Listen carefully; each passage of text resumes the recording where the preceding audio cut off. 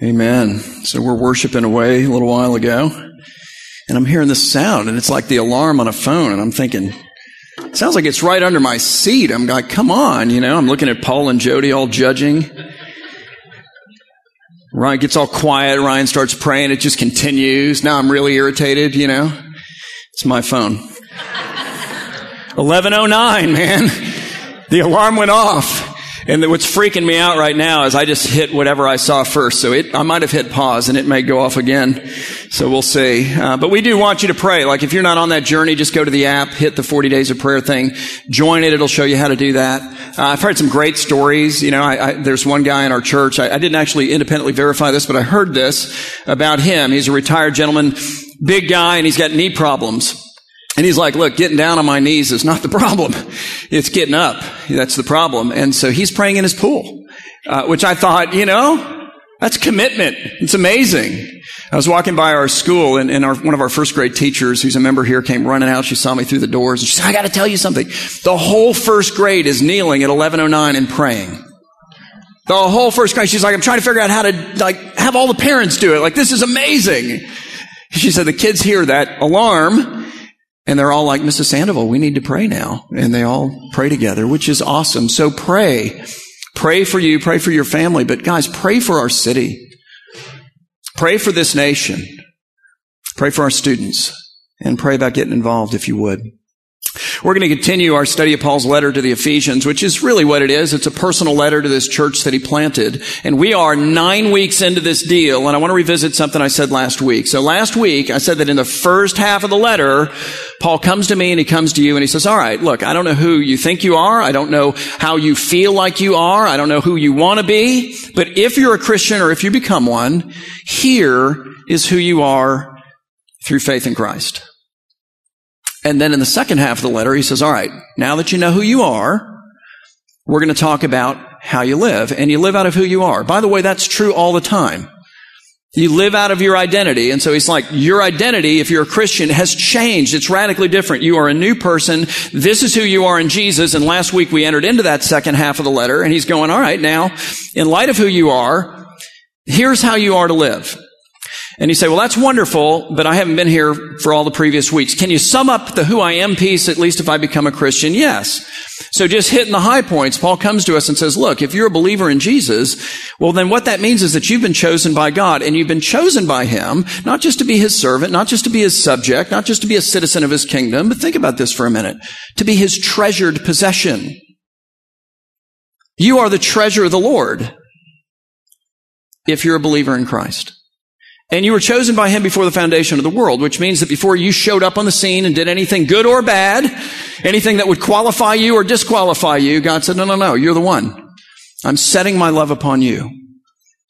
You were chosen of God, but it's better than that if that isn't enough. You're also adopted by God. So again, not just a subject, not just a servant, not just a citizen. All those are true. But a son or daughter of God. He uses that family kind of language and relationship, and he's calling to mind all of the tenderness of that, all of the leverage of that, all of the access of that, all of the power of that, all of the love of that. But if that's not enough, then you're redeemed by God.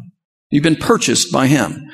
You're like, well, then what is the price that he paid for me? Because that settles a question for me, which is my own value and worth. To purchase you, God gave the life of his infinitely valuable son. That's what you're worth. So says God. And then, if that isn't enough, then you're forgiven. Like all of the failures of the past, all of the failings of the present, all of the failures of the future, already covered under the infinitely powerful blood of Jesus. Like you are a completely forgiven person. So he's coming to us and he's going, hey, by the way, that's who you are. And he makes it very clear again and again and again and again and again, like he is painstakingly making the point that you are all of those things in Christ Jesus. That is to say, as the result of his perfect life lived in the place of your imperfect one. His sacrificial death died to pay the penalty for you to God. His death, his burial, in which all of your failures were buried in him. And beyond that, his resurrection, from which he rose from the grave to proclaim authentically a message of abundant eternal life. It's like everything that you are, everything that I am, we are in Christ Jesus, which means, by the way, that this is really not a letter to us about us. This is a letter to us about him. He's the hero. He's the champion. He's the victor. He's the main character of the play. So, in the first half of the letter, he says that. And then, as we started to see last week, in the second half of the letter, he's going, okay, in light of that, live differently. And he begins today by telling us how not to live. It's remarkable. He says this in Ephesians 4, beginning in verse 17. He says, now this I say and testify, and I love this. He says, in the Lord. Why does that matter? He's going, listen, there's a spokesperson here, and it isn't me, Paul. Like, I am filled with the Spirit of the living God. The Spirit of Jesus lives in me, and Jesus has a message for you that I have the privilege of writing down and delivering to you. So the one who lived for you, the one who suffered for you, the one who died and was buried for you, the one who is risen for you, the one who is ascended to heaven, the one who intercedes for you and advocates for you, all of the time before the Father has a message for you. If you're in him, here's the message. He says, now this I say and testify in the Lord that you who believe in Jesus must, it is mandatory language, no longer walk, which means no longer live. How? You must no longer live the way you did before you received this brand new identity in Christ. Like, you used to have a different identity, and we live out of our identity. So you lived that way. But you have a new identity. He's like, don't live the way you did. You're new. You're different. And in the event that any of us have forgotten what that was like, he then describes it. And here's the reason he describes it. Because he wants us, Christian or non, to look at ourselves and go, is this me? In whole or in part? He says that you must no longer walk as the Gentiles do. And here comes the reminder. He says, in the futility, and it means meaninglessness or uselessness of their minds. He says they are darkened in their understanding. What does darkness do? Well, just go into a completely dark room. It blinds you. It makes your eyes of no use. It makes you go like this. Darkened in your understanding, alienated from the life of God, who is himself light. So then there's no light. You're alone in the dark, or, well, maybe you're with others, but they're in the dark too, so it's not much help because of the ignorance that is in them due to their hardness of heart. And that which is hard is impenetrable, and it's also unfeeling, which is a point he makes. He says they have become callous. And so then what does everyone in this condition do? All of us. What do we all do in this condition when we're living out of that identity? He says they have given themselves up to sensuality. Why? Because we have desires that drive us. Desires for meaning, for usefulness, for significance, for purpose, desires for justice, desires for love, desires for peace, desires to feel valuable. He's like, this is all you got right here. So here's your option. And we all do it. He says they've given themselves up to sensuality. And then he uses the word greedy. He says greedy to practice every kind of impurity. Why? Because the last one we tried didn't work. So we're thinking, I don't know, we got to take it up a notch, Increase the intensity. Let's go with this. Okay, well, that didn't really work. All right, let's go with this. Okay, well, that didn't really work. Okay, well, let's go with this. And you know what? Maybe it works for a day, a week, a month, a year. But at some point it stops satisfying the desire that we're being driven by and that we're desperately trying to find satisfaction for. But the question, I think, and it's a philosophical question, is if you just kind of back out of that equation for a minute, ask yourself, where did that desire come from? I mean, if there is no God, there's no creator, there's nothing outside of the material realm. If when we die, that's it, so there's no afterlife. If we really are nothing more and nothing less than products of the material universe in which we live, then why would any human being, much less every human being universally, desire something that isn't even possible, like meaning, like purpose, like for justice, like value? And yet we all have it. Where did that come from? Because it certainly isn't anything to suggest, if there is no God, that that's even a possibility. C.S. Lewis, so to quote him for the second time today in Mere Christianity, says this. Follow his logic. It's really brilliant. He says, the Christian says, creatures are not born with desires unless satisfaction for those desires exists. In other words, you're not born desiring things that aren't even within the realm of possibility. He gives examples. He says a baby feels hunger. Well, there is such a thing as food. So the baby is desiring something that exists. A duckling wants to swim. Well, there's such a thing as water. So the duckling is desiring something that exists. Men feel sexual desire. Well, there is such a thing as sex. So here again, we're desiring something that exists. And then here's his conclusion. He says, if I find in myself a desire for which no experience in this world can satisfy, the most probable explanation is that I was made for another world. And the good news, going back to the first half of this letter, is that in addition to all of those other things and several others as well, Paul says, you know what, that other world, that belongs to you in Jesus. Like Jesus has bought and paid for that other world for you. And even though you're not there yet, it's yours. So then, since Jesus really is the key to the satisfying of all of our passions and desires, what is C.S. Lewis really saying? He's going, guys, in all of your groping, and all of your walking around in the dark, and all of your, I'm going to try this, and I need more of this, and I'm going to get rid of that, and maybe this would do it. You know what? Let's ramp up the intensity over here, and I think maybe this is it, and it feels great for a week, a month, a year, and then it leaves me more empty than I was before. Like in all of that, the person that you're pursuing is Jesus. He's saying, really, ultimately, your desires exist to drive you through dissatisfaction ultimately to the one who alone can satisfy you. And the point that Paul's making here is that when we find him and find satisfaction in him, what do? We stop living like we used to. We start living out of this new identity. We start to live differently, which is where he's going next. In verse 20, he says, but that, meaning that manner of seeking to satisfy your passions and desires, is not the way you learn Christ, assuming that in fact you have heard about him and were actually taught in him as the truth is in Jesus. And again, what's the truth? It's that our desires exist to drive us to him and can only be satisfied in him.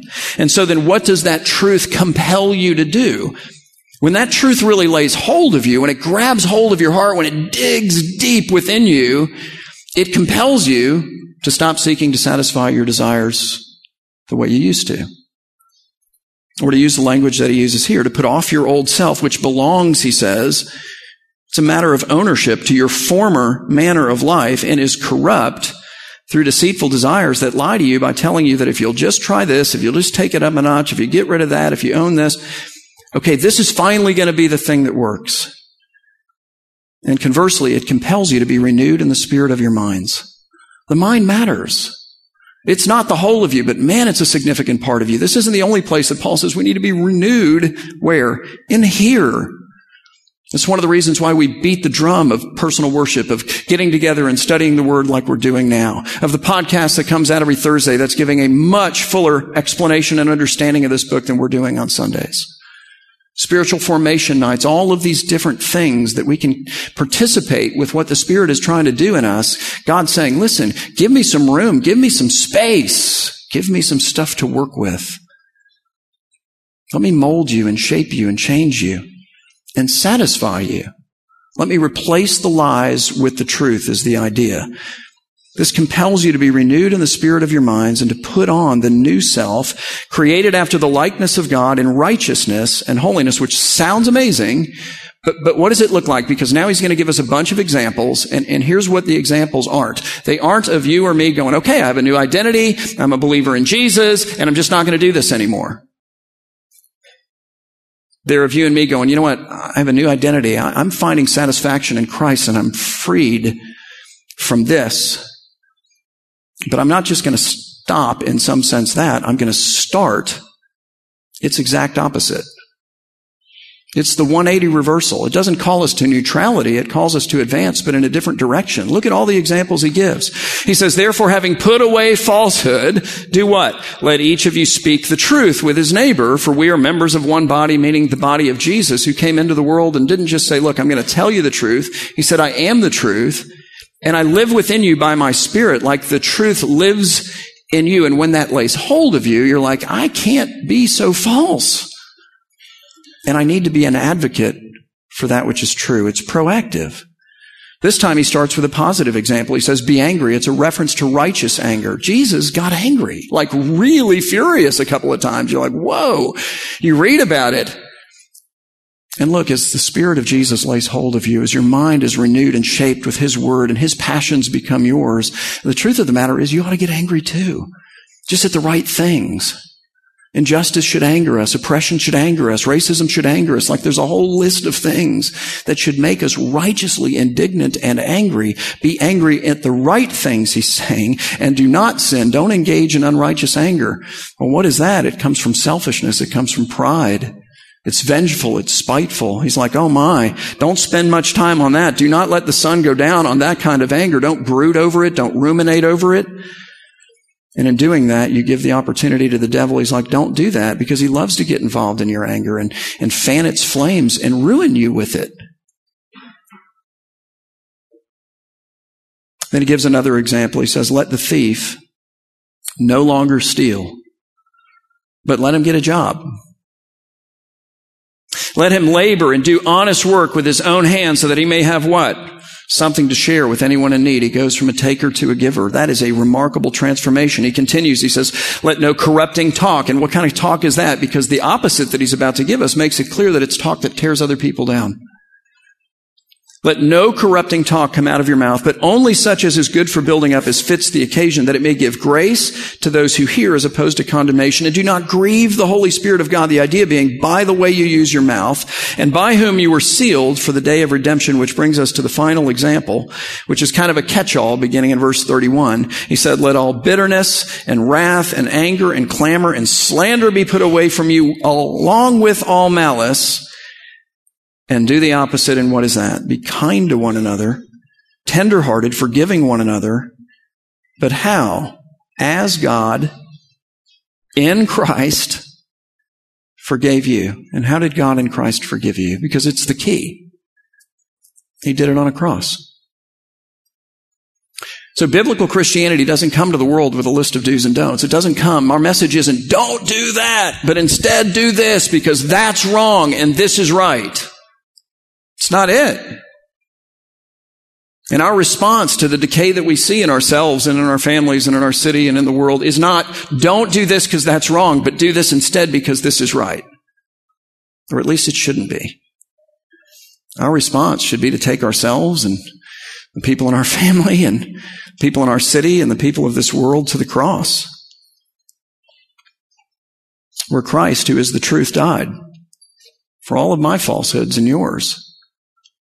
Because when that lays hold of a person, like when it gets inside your heart deep, you stop being false and you start advocating for the truth. Get the idea? The cross where Christ suffered the righteous anger of God for all of our unrighteous anger, which calls us to deal with our unrighteous anger and set it aside and start getting angry about the right things, where Christ was impoverished, not just of heaven, but of earth. Like he was impoverished of his own life. So how can I take from others if I belong to him? I need to be making space for generosity in my life, where Christ was torn down so that we might be built up. So how can I tear others down? I need to be in the building up business, is the idea, where Christ became a man of sorrows so that we could know his joy. So how then can I grieve the Holy Spirit? And then lastly, where Christ suffered death to forgive us, which leaves us with no option but to forgive other people. And by the way, when you take a look at what Jesus says about forgiveness, he really does leave you with no option but to forgive other people. And when his forgiveness really lays hold of you, you suddenly find a capacity that you didn't have. And it's the capacity to do that. I'll give you one example. On April 18 of 1942, an airman named Jacob DeShazer, together with about 80 other guys, volunteered for a mission that became known as the Doolittle Raid. So the Doolittle Raid was the first Allied bombing in Japan, and it was done as a response to the bombing of Pearl Harbor.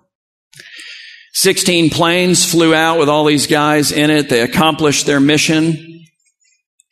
They sent and bombed incendiary devices, 5 cities, including Tokyo.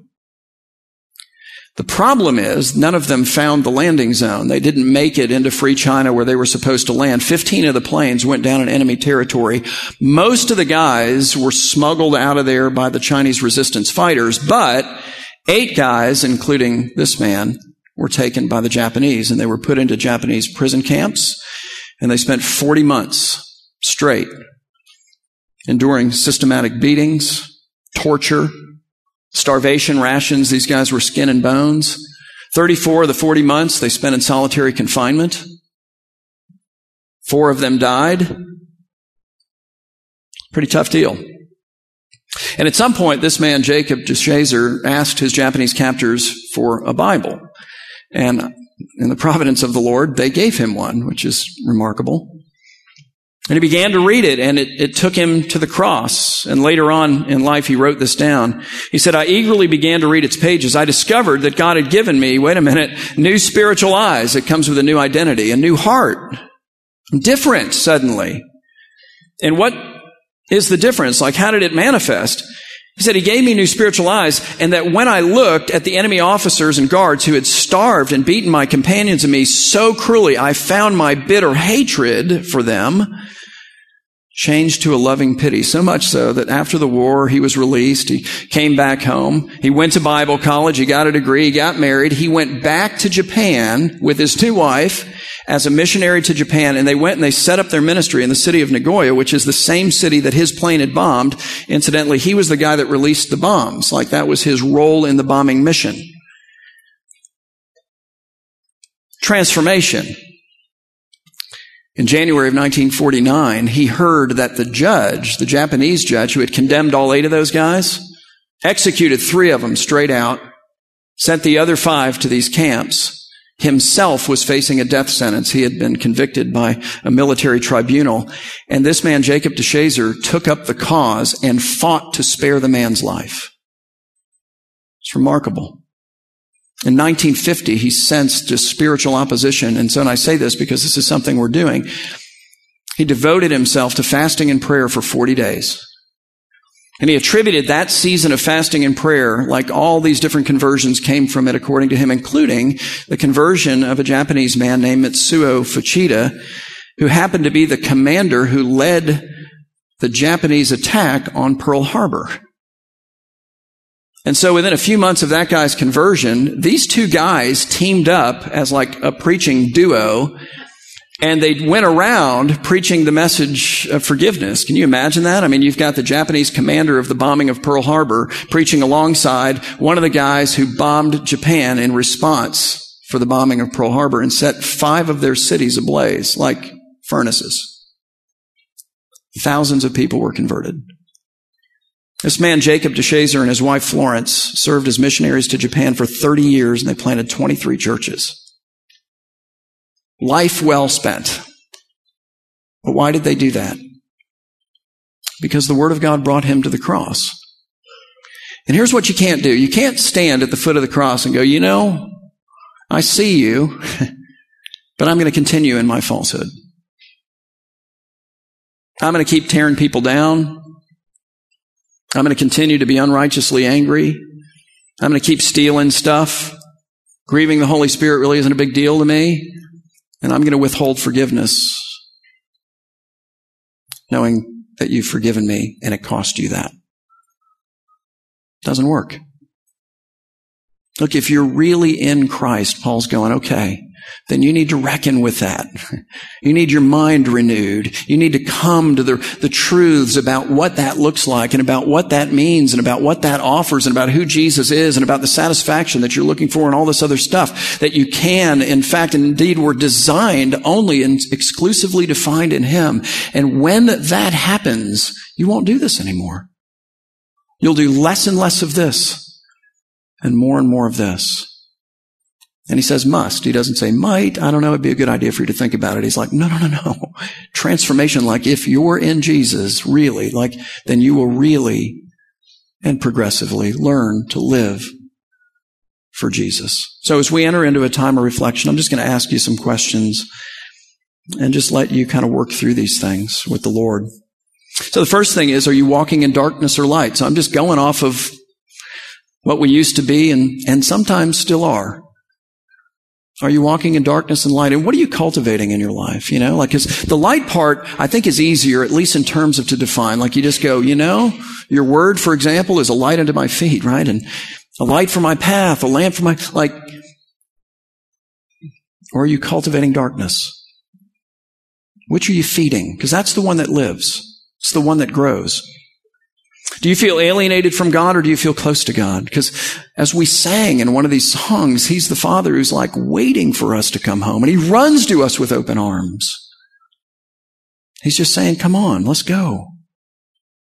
Is your heart hard or soft? Is it feeling or is it unfeeling toward God and the things of God? And some of the things of God are people. How are you seeking to satisfy your desires? Because they all exist to point you to Jesus, to drive you to Him. Because the truth that is in Jesus is that He is the one who alone can satisfy them, okay? Why don't we stand and pray together? And as we do, I just want to remind you that during the last song, we have a prayer team that kind of makes its way out around the sides of the room and maybe in the back. And if you want to slip out during the song and go pray with them, please do. Or you can pray after the service. But let's just interact with some of this, and I'll give you some space to do that as we go, okay? Father, we praise you that you are a great God who, as we sang, is so good. Lord, that in your good you have overcome, and infinitely so, all of my bad. God, Jesus, who is the truth, suffered and died for my falsehood and the falsehood of all who claim that death as a sacrifice for them. Just take a minute and talk to the Lord about areas in your life in which maybe now you're false, and just ask Him to change your heart, that you might become an advocate for the truth.